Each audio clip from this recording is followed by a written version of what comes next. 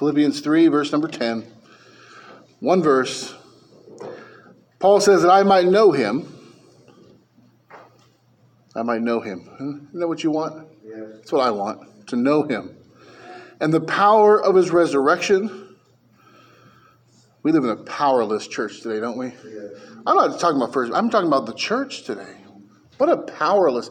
You have to excuse me. I told Tatsu I've been listening to A.W. Tozer all week. Boy, nobody gets me hyped up on the power of God like A.W. Tozer. A man who knew intimacy with God like very few who have walked this earth. We live in a powerless church today. Amen. There's power that we have not begun to tap into in God. Yes. There is power that you and I have never seen demonstrated with our eyes. Yes. Yes. Paul says, I want to know him and the power of his resurrection and the fellowship of his sufferings. By the way, if you want to know the power, you have to suffer. You have to suffer. Yes, amen. So I don't want to suffer. Then you'll never know power. You'll never know power in your life if you're not willing to suffer. Paul says, I want to know him, and to know him is to know his sufferings and to share in his power. Being made conformable unto his death. Let's pray. Our Father, we ask your blessing upon the message this morning. We ask for your Spirit to teach. Lord, we can't understand this great book but by the Holy Spirit. Apply it to our lives, Lord. Give us a deep longing for the power of God. A power this world has never seen before. I want the power of God so on display in my life, so on display in the lives of our people, of our church, that people look and go, what manner of church is this? What manner of man do they worship? There's real power. Yes. And so much of religion today is pretending power and feigning power, but it's not real power.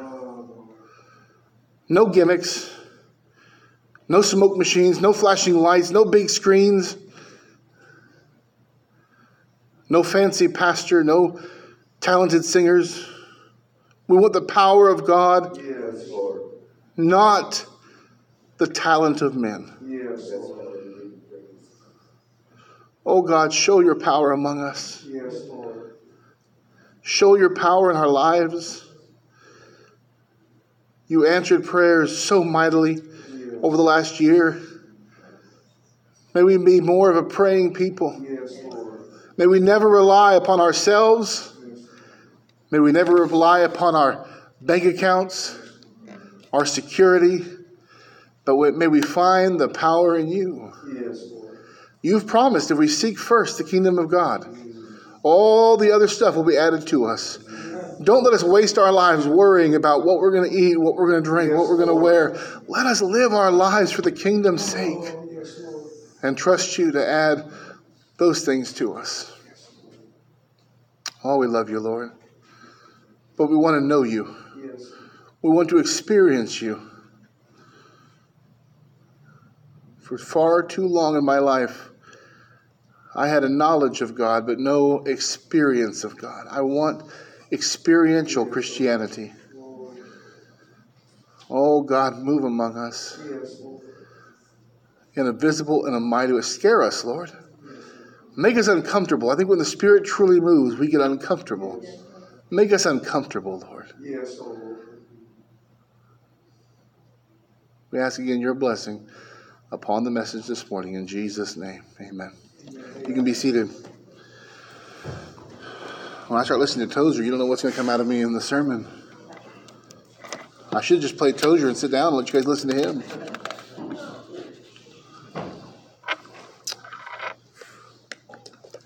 I know we covered up to verse 10. I think it was last time, about 2 weeks ago before Brother Abbott came. But I wanted to revisit verse 10 again because I feel like there's more here that we can get from this passage. Last time we saw Paul set his accomplishments aside. If salvation came by good works or by religious fervor, then Paul could glory. But that's simply not the case. Paul knew that to be in Christ is to be in Christ not because of our righteousness, but Christ's righteousness. So Paul had to abandon everything that he laid claim to be in Christ. Paul wanted to experience the power of the resurrection of Christ. This power, by the way, is available to the Christian today. This was not a one-time in history event. One and done. Jesus raised from the dead, and now we're on our own. The power of Christ's resurrection is available to you and I today. Yes, it is. Then why do we live without it? Why are we content to go on our lives never experiencing the power of the resurrection of Jesus Christ? This is the power to walk in new life. The power to surrender ourselves to the new nature.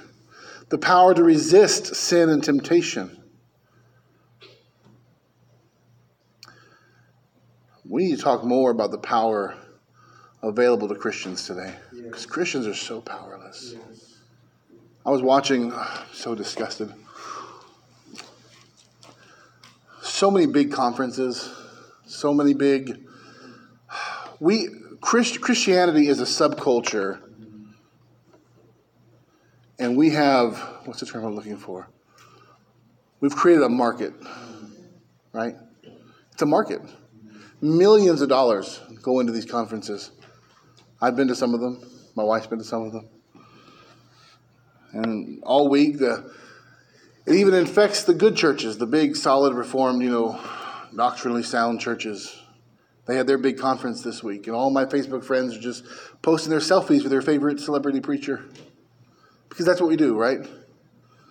I mean, you run into, who's a celebrity, honey? You're more sinful than who's a celebrity? I don't know the celebrities today. Tom Hanks, there you go. Thank you, honey. She's wearing her I Heart Tom Hanks button. Anyways, you run into Tom Hanks, you take a selfie. Celebrity. We're going to these conferences, we're doing the same thing. Hey, look at me and famous Joe over here. I decided to watch some of the conference, just because I had nothing better to do. The first hour of the video was commercials. Commercials. Selling overpriced products to Christians. You know John MacArthur's got a new Bible coming out? It's wildly expensive. Don't buy it. Wildly expensive. They got this app for your phone that you can buy. Just for a few dollars, you could have accountability to keep you from watching pornography. Or you could walk in the power of Christ's resurrection. Why are we selling tools that Christ has given us in our salvation? Oh, you need this. You need this to keep you from looking at dirty stuff online. If you have the power of Christ's Holy Spirit, you shouldn't need this to keep you from doing that. Don't need it. Right? Amen. Yes. Don't need it. Can you imagine if I said, I need something. I just need something. I need to hire someone to follow me around all the time so I don't cheat on my wife. You'd say, Pastor, you need to get saved. You shouldn't desire to do that all the time. Right? Say, Pastor, is there something wrong with having accountability? No. Within the local church, no. But as a product to sell, to make money, yes, there is. But it's a sign and a symptom that we don't have the power of God, so we need technology to help us out. There's so much power we're not walking in. You know that Paul lived in ancient Rome where they had like public orgies and naked temple prostitutes everywhere, and he didn't walk in fornication, and he didn't need an app on his phone to stop him. You know why? He walked in the power of the resurrection of Christ.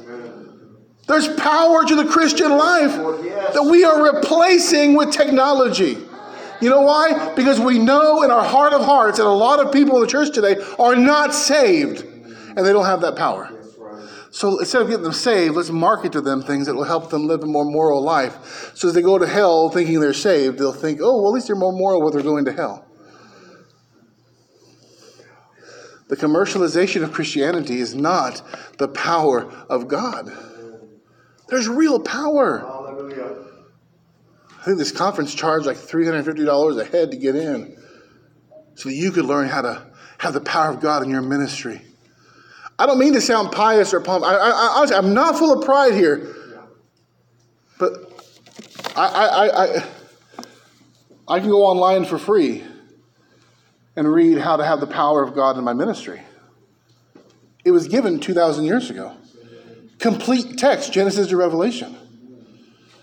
Why am I going to pay almost $400 to have some guy tell me what the Bible already tells me? Yes, exactly. And why is it almost $400? Because we've commercialized the church. We've commercialized the gospel. We are selling power Christ is offering us for free in the church today.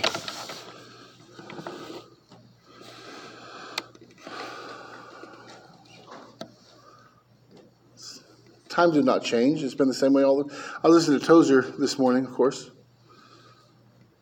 If you want blessing, listen to AW. Just download his sermons.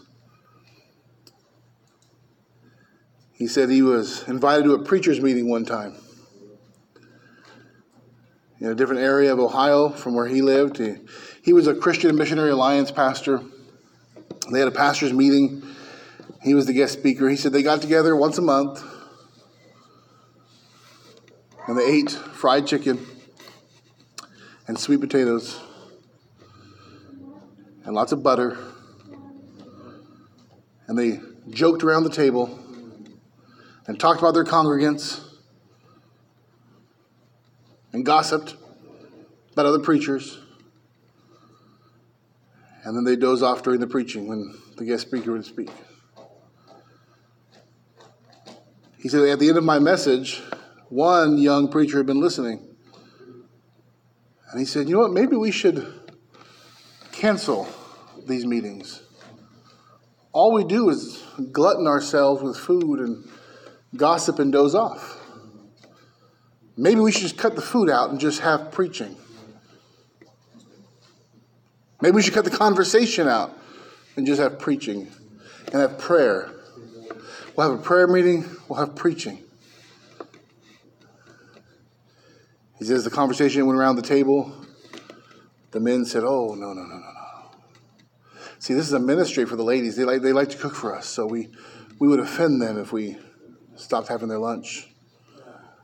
And I mean, we can pray, but he said, we pray all the time. There's no need to pray more. The guy said it with a straight face, Tozer said. The guy said, prayer doesn't really accomplish the work anyways. And we can have more preaching, but we preach all the time. And so they voted to keep the meetings as is. And Tozer said, it's easy to pastor a church and live in your parsonage and deliver your sermons and go to the preacher's meeting and hobnob and rub elbows and eat lunch. Because what I noticed in that meeting was 50 pastors and no power of God. No power of God. Things haven't changed. That was probably 100 years ago. We're commercializing that. Church, there's power that comes from God. Amen. There's power that you and I lack if we're walking in sin. If we're not faithful, if we're not serving Christ. Yes. There is real power. This goes along with the neglected doctrine of the Holy Spirit, doesn't it? We don't, and Brother Tattoo and I have talked, we don't talk about the Holy Spirit like we ought to in church today. He's kind of on the sidelines. You know that picture in Revelation? I promise I'll get back to my notes at some point. The picture in Revelation chapter 3 where Jesus goes to the church and he's outside knocking. And he's like, if anybody will open the door, I'll come in and I'll fellowship with you. He's outside the church, right? They're talking about him inside. These people honor me with their lips, but their hearts are far from me. Amen.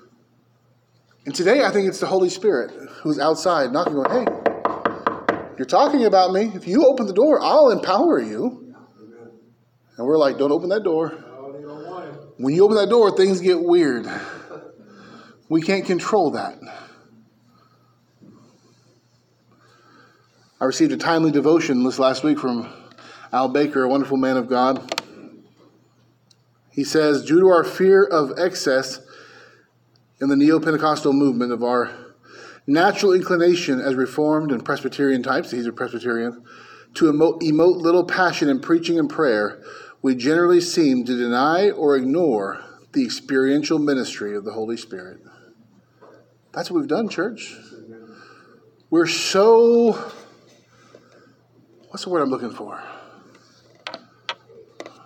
Keep our white gloves clean, in other words. We're so prim and proper. Have our theology just in order. But we lack power. Doesn't that bother you? And when you bring up people who have power in the past, you always hear, well, yeah, but they believe this, that's wrong. Or they believe this, they were off. Listen, maybe their theology wasn't prim and proper, but the power of God was evident in their lives. Honestly, I'd rather us be a little doctrinally off than and have some power of God in our lives than to be prim and proper with our theology and not have the power of God. And I think you can have both. I think you can have doctrinal accuracy and the power of God. That's right. Why not? Yes. But we're so content to we're comfortable. We need to get a hold of the truth that Pentecost was not just a one-time historical event. I'm not saying we're going to redo Pentecost, but it has lasting effects that reverberate throughout the church age. The benefits of Pentecost are still available to us today. We fear that which we can't control, and we cannot control the Spirit of God. We also need to get a hold of the truth that resurrection is not just a future event. It is future. I mean, there is a day when all the dead will be raised physically. But if we're saved, we've been raised from spiritual. That was our call to worship. Right. You hath he quickened. Ooh, I didn't plan that, honey. That was beautiful, wasn't that? You hath he quickened who were dead in trespasses and sins. The power that raised us also empowers us to walk in holiness. This is the resurrected life, which is the life of all believers. It is the life that all believers should be walking in. Amen. We have within us two natures. One is our fallen nature that we received from Adam. The second is the new resurrected nature that we received from the second Adam. Turn to Romans chapter 6 with me for a minute. Romans chapter 6. I want to talk about this for a minute. Romans 6 verse 3.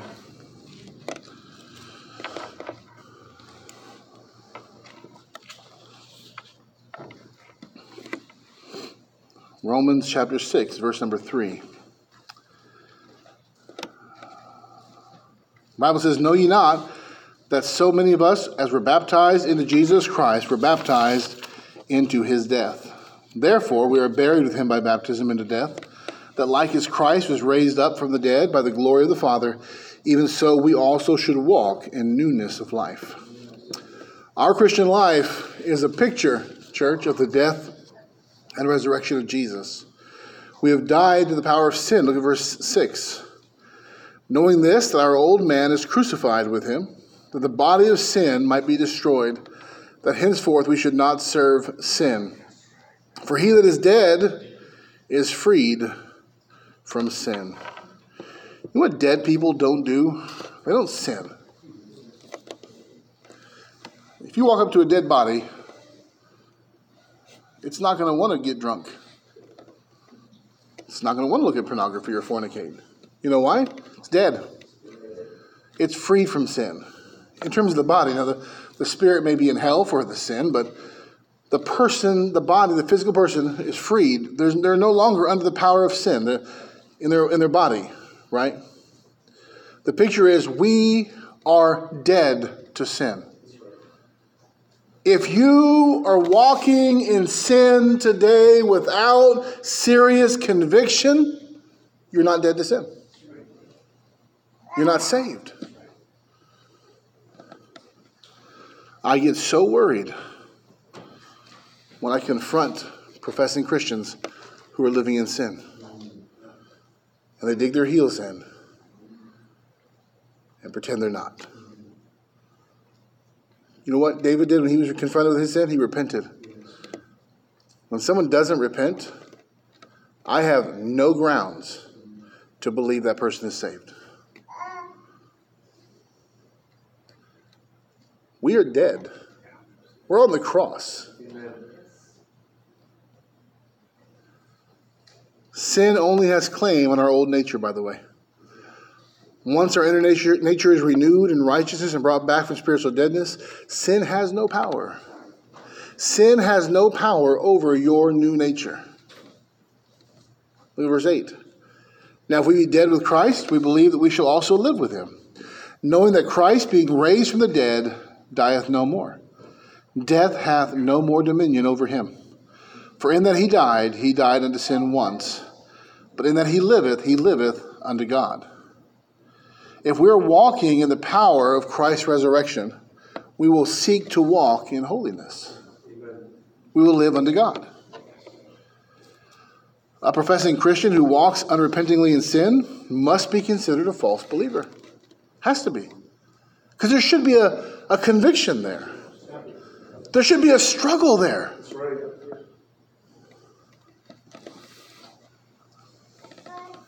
I mean, even when I was a Christian watching pornography, I felt conviction, shame, a struggle. If people aren't struggling with their sin, they're not saved. Let's be honest about it. The Holy Spirit of God is more powerful than the old nature. That's right. Amen. The two cannot live together. So, well, you can yield yourself. You can, yes, for a time. But the Spirit's going to convict us of our sin if we're saved. That's right. Verse 11.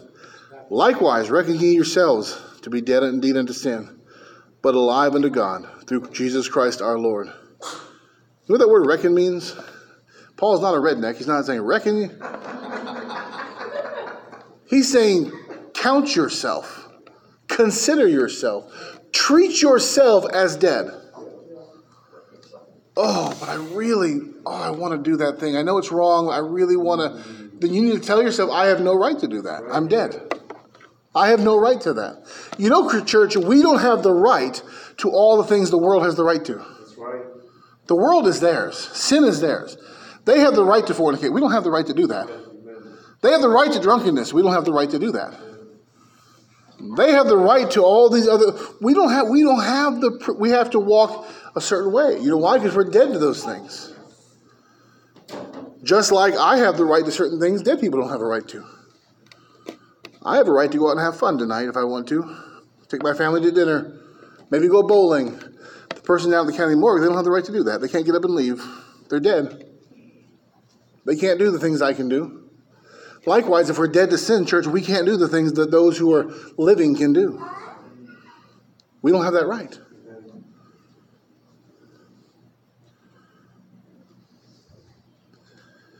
If we submit ourselves to sin, it's a sign that we're not true believers. The power of the resurrected life is greater than the power of the old nature. Let me say that again. The power of the resurrected life is great. Pastor, I just can't overcome this sin. Then get saved. The power of the resurrected life is greater than the power of the old nature. If we cannot overcome our sin, we're not saved. If we don't have that greater power,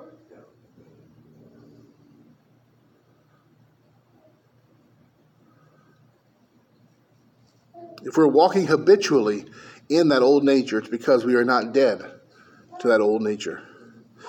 Look at verse 16. Know ye not that to whom you yield yourselves servants to obey, his servants ye are to whom you obey, whether of sin unto death or of obedience unto righteousness. Well, you see right there, Pastor, Paul's saying, he's writing to Christians. Christians can yield themselves to sin. Yes, unto what? Death. Meaning that if you walk in sin and you yield yourself in sin to the point of death, you die. That's not physical death, guys. That's spiritual death he's talking about there. In other words, you live in sin, you walk in the ways of this world, you're not saved. So you can do it for a time, but a very short time. A very, very short time. You shouldn't need, can I just be frank? You shouldn't need to buy a device for your phone to keep you from looking at dirty stuff. You have the power of the resurrected Christ living in you. If that could raise Christ from physical deadness, why can't it control our phones or computers or televisions or mouths? Oh, you need this. I'm not here to sell you anything. I'm here to tell you, if you're saved, you have at your disposal, if you'll accept it and receive it, the power of God to walk in new life. So do I. And it's free. It's given by Christ as a gift of our redemption.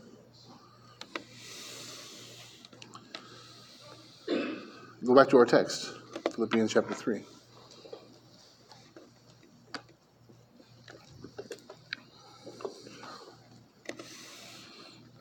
Verse 10.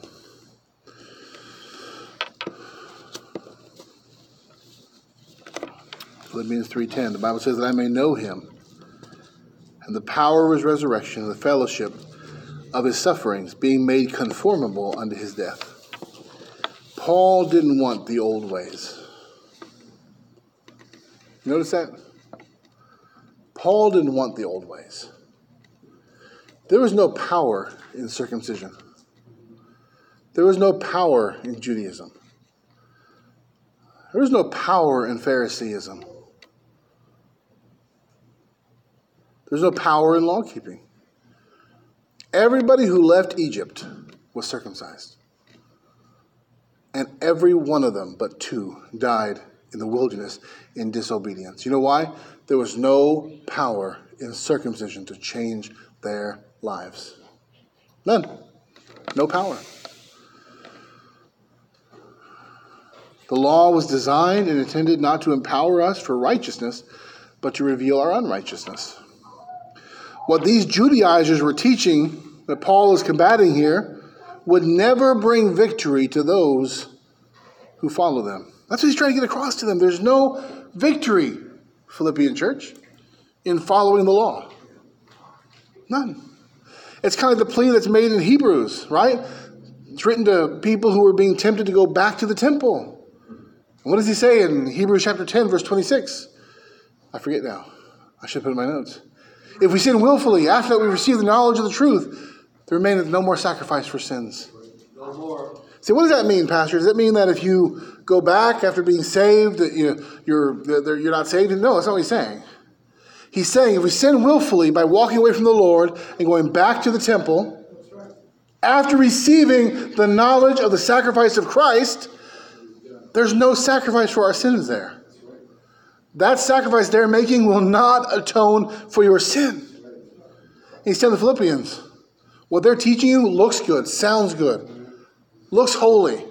All the robes, all the incense, all the stuff, it looks so good. Man, you can brag, I am saved by believing on Christ. Oh, and I was circumcised, so I'm like extra saved. And Paul says there's no victory in that. There's no victory at all in your efforts. The victory is in Christ. In Christ alone.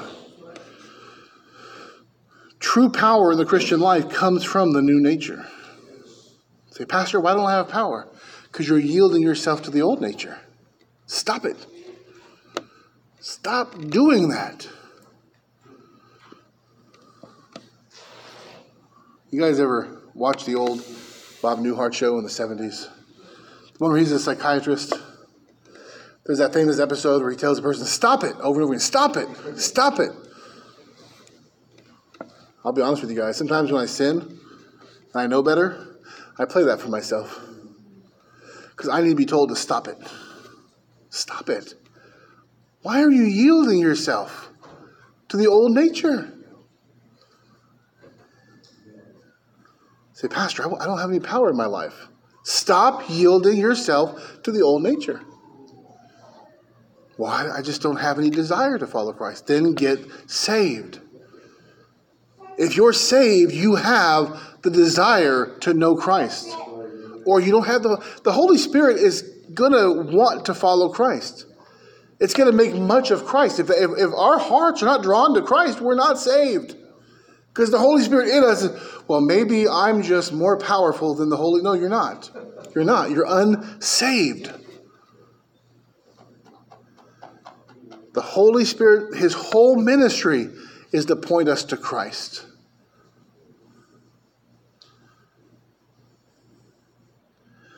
Those who follow the law were not saved. They believed another gospel, according to Galatians chapter 1. Paul says that although he had accomplished much in his religion, it never brought power over sin. It was being in Christ and dying to self that he was raised to new life and experienced the power of Christ's resurrection. Turn over to Romans chapter 7 real quick. Romans chapter 7. This is a great picture for us. Romans 7. We're going to start in verse 22.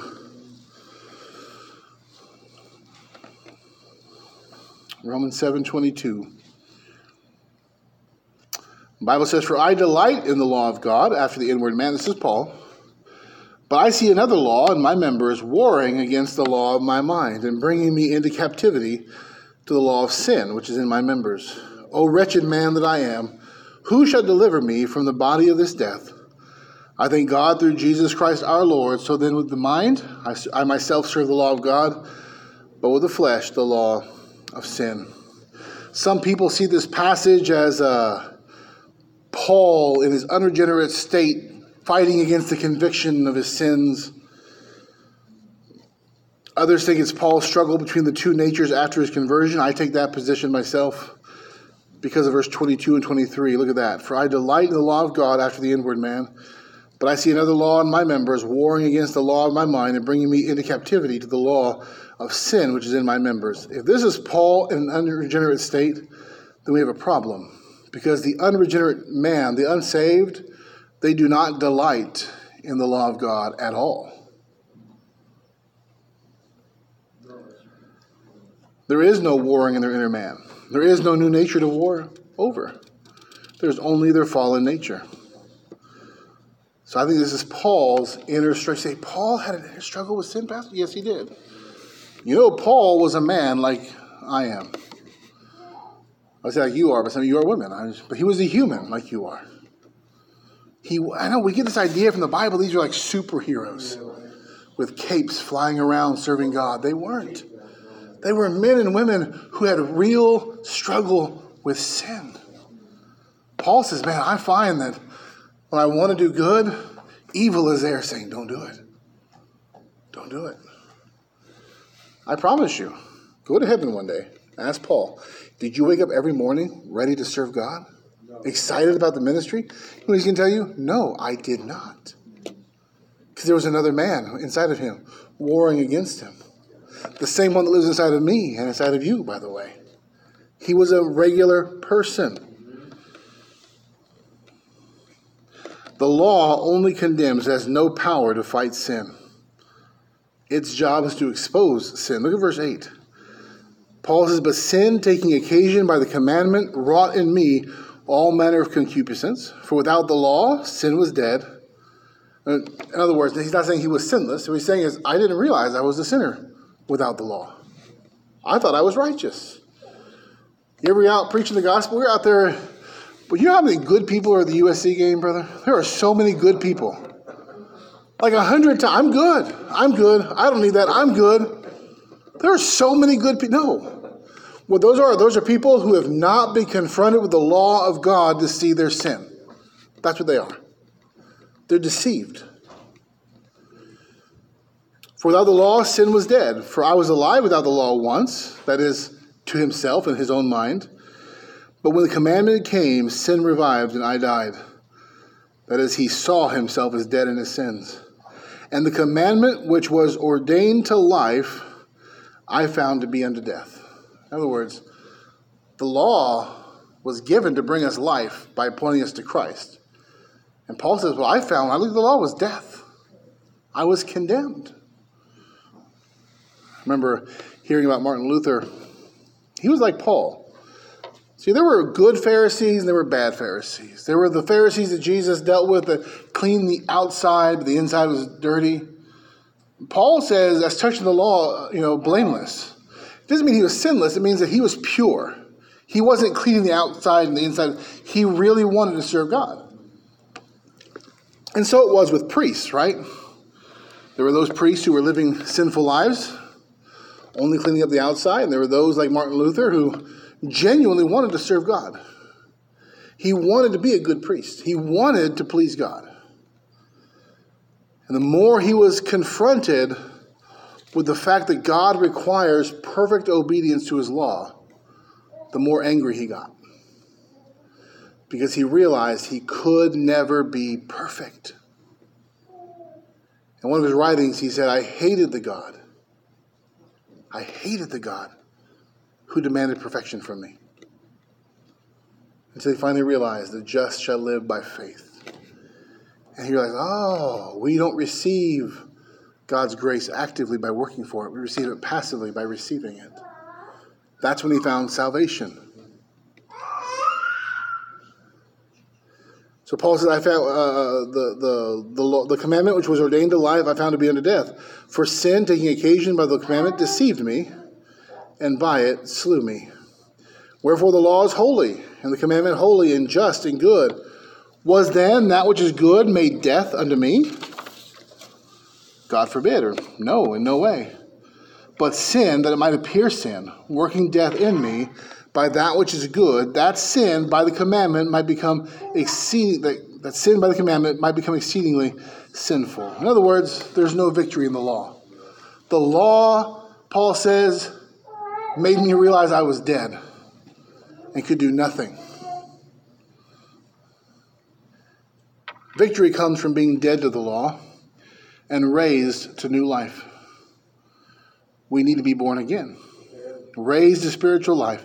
And that happens by putting our faith and trust in Christ, repenting of our sin and believing the gospel. What does it mean to believe, church? It means to rest. That's what the gospel means. It doesn't mean to believe like, do you believe in fairies? It doesn't mean to, I'm going to try to believe. I'm going to set my mind. I'm going to try to believe that he's real. I'm going to try to. You ever watch those Christmas movies where they want to believe in Santa Claus? Mommy, Daddy, just try to. They'll close your eyes. I believe. That's not what salvation is. Salvation is to rest in Christ, to trust him. Do you know when I started believing in Christ, church? When I rested in him. When I stopped praying prayers, hoping it was said the right words that he'd save me. When I stopped hoping going to church would make me right with God. When I stopped reading my Bible to make God happy. When I realized I could never make God happy. But Christ has made God happy. And God is happy with me in Christ. At that moment, I rested. I rested. I was no longer working or trying or striving. I was at peace. And my whole life changed. From the inside out, my whole heart changed. That which I once found titillating, I no longer found exciting. You know why? It was sin. I found it rotten. I felt terrible. I do wrong. I felt terrible. I wanted to read my Bible. I wanted to pray. I don't know why. I just do. Because I want to know God. Wait a minute, I didn't want to know God before. What's changed? I'm resting in Christ now. That's what it means to believe. It doesn't mean to, with your mind, close your eyes and hope real hard that you'll believe. That's not what it's talking about. It means finding rest and saying, I'm not going to work anymore to try to please God. Christ has already done that. The Judaizers offered no rest, only more and more work. I took the kids to the park the other day when Amy was visiting Benjamin, and just everywhere is Jehovah's Witnesses. Yeah. Everywhere. I mean, if I threw a rock any direction, I hit a Jehovah's Witness. I didn't, I promise you. There's no rocks available. But they're out there. They have to fulfill so many hours a week to stay in right standing with God. Just more and more work. What do Jehovah's Witnesses never do to their dying day? They never rest. There's no peace. Church, Rest in Christ. Well, Pastor, how do I get this power in my life? Rest in Christ. Rest in Christ, and he'll give you the power to overcome your sin, the power to evangelize, the power to be holy, the power to love him more. Rest in Christ. Listen, we receive, even if you're already saved, I'm already saved, Pastor. Fine. Then stop striving for more power and rest to receive the power. That's what you do. We receive everything from God by faith. The same way we were saved is the same way we're empowered, by resting in Christ by faith. Christ offers rest to those who come to him because the work that accomplishes our salvation was Christ's work, and we rest in his finished work. By the way, if you're trying to please God, stop it. God the Father is happy with one person, Christ. All who are in Christ, God is happy with you. He's eternally pleased with you. You cannot make him more happy. Tetsuo, Leo, me, Jason, Ruben, Carmen, Rosie, Kim, Melissa, whoever, Jackie comes out. Those who go out to preach the gospel, share the gospel. Earl was out there. I can't, if I missed you, I'm sorry. I love you. I didn't. But listen, for those of us who go out, you're not making God happy with you by going out.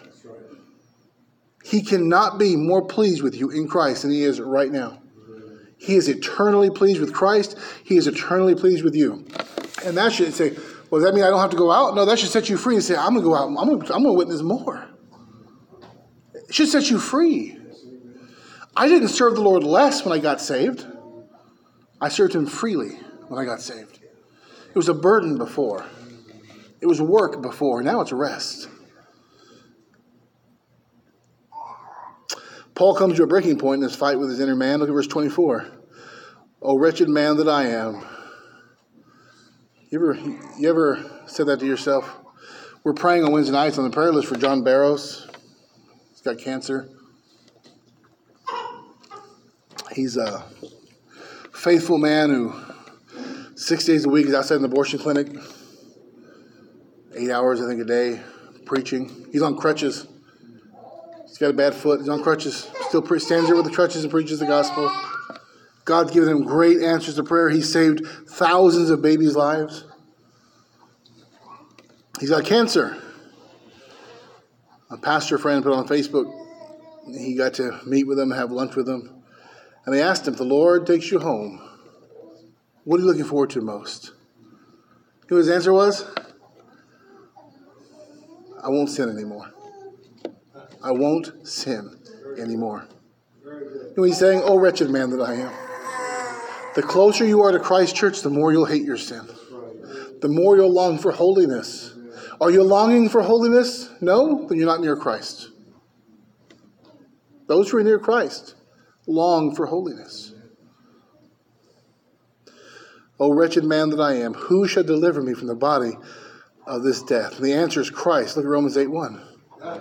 There is therefore now no condemnation to them which are in Christ Jesus, who walk not after the flesh, but after the Spirit. For the law of the Spirit of life in Christ Jesus hath made me free from the law of sin and death. For what the law could not do, in that it was weak through the flesh, God, sending his own Son in the likeness of sinful flesh, and for sin, condemned sin in the flesh. Paul gets the climax of this struggle and goes, oh, I hate this inner man. Who's going to deliver me? He goes, oh, wait. Jesus came and condemned sin in the flesh. There's no condemnation to those who are in Christ Jesus. The victory is won, church. Rest. My message title is Striving After Christ. Say, Pastor, that sounds like work, striving. You know how the Christian strives? By resting. You know how we lower ourselves to be lifted up. We give in order to get. We serve in order to be a leader. It's backwards from the world. You know how you strive after Christ? Rest in him. Surrender to him. Find your fulfillment in him. Receive your power from him.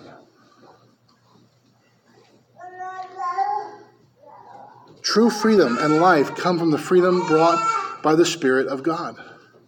Everything else brings you into bondage. It does not set you free. Let me challenge you this morning. Seek the liberty found in Christ.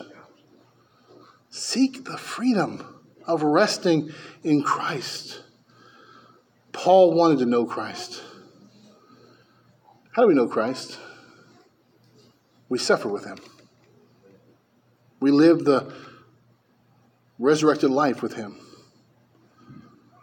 We put to death the old nature. We walk in the new nature. Christ dwells in us through the Spirit and imparts his life to us. When God created man, we brought this up on Friday at the question and answer. When God created man, how did Adam become alive? God breathed into him the breath of life. How did the disciples receive the Holy Spirit? Jesus breathed on them. It's the breath of God that brings us life, that empowers us.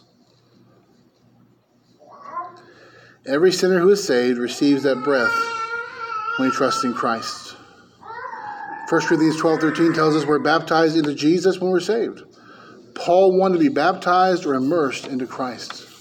He wanted Christ's righteousness as his own righteousness. He wanted Christ's power as his own power. And he was willing to suffer as Christ suffered to walk in that life. Church, if you're going to have the power of Christ, you're going to suffer with Christ. You can't have one without the other. Amy Carmichael said the power of his resurrection comes before the fellowship of his sufferings. None can know the suffering servant as much as those who suffered for his sake. He never asks us to do that without empowering us with resurrection power. Let me ask you this morning, does Christ dwell in your heart by faith? If he does, you have power over sin. You have power in prayer. You have power to walk in a new life. You say, Pastor, I don't have that power. Then you need to get saved. How do I do that? By resting in Christ. By looking to Jesus Christ as the yes and amen of all of God's promises. God the Father is eternally pleased with the Son. If you're in the Son, he's eternally pleased with you this morning. If you're not, the wrath of God abides upon you. You have no power. Turn to Christ and be saved. If you're saved this morning, you have experienced the power from on high. There are a great many nominal Christians walking around this land who know nothing of the power of God. Let go of anything that would keep you from knowing Christ, from knowing the power of his resurrection, from knowing the fellowship of his sufferings. Let me close with the last part of Philippians 3:10, being made conformable unto his death. The language here is a present tense. This is a continual conforming to the death of Jesus. What did the death of Jesus mean, church? He died unto sin, right? That meant the death of sin. As we die to ourselves and surrender ourselves to Christ, sin loses more and more power over us. The more you walk in the resurrected life, the less power sin has over you, over me. The more we submit to the old man, the more power sin has over us. To know and experience Christ, that's Paul's desire. Church, that should be our desire as well. To know and experience Christ. Let's pray. Our Father, we thank you this morning for our time in the Word. Thank you for the blessing of your Word, that we can come together and dig into it together. Thank you for the power not only to free us from our sins, but to walk in new life. Help us, Lord. Help us to reject nominal, powerless Christianity and to seek the power of the Holy Spirit in our lives. If there's one here who's not saved, I pray they'd rest in Christ today. If there are some here who've been surrendering themselves to the old nature, I pray they put that to death. Consider themselves, reckon themselves to be dead, to sin and submit themselves to the new nature, to walk in holiness and righteousness. Lord, here we want to know you, the power of your resurrection, the fellowship of your sufferings. Conform us now to your death. May we die to sin more and more each day. Bless the offering to come. In Jesus' name, amen.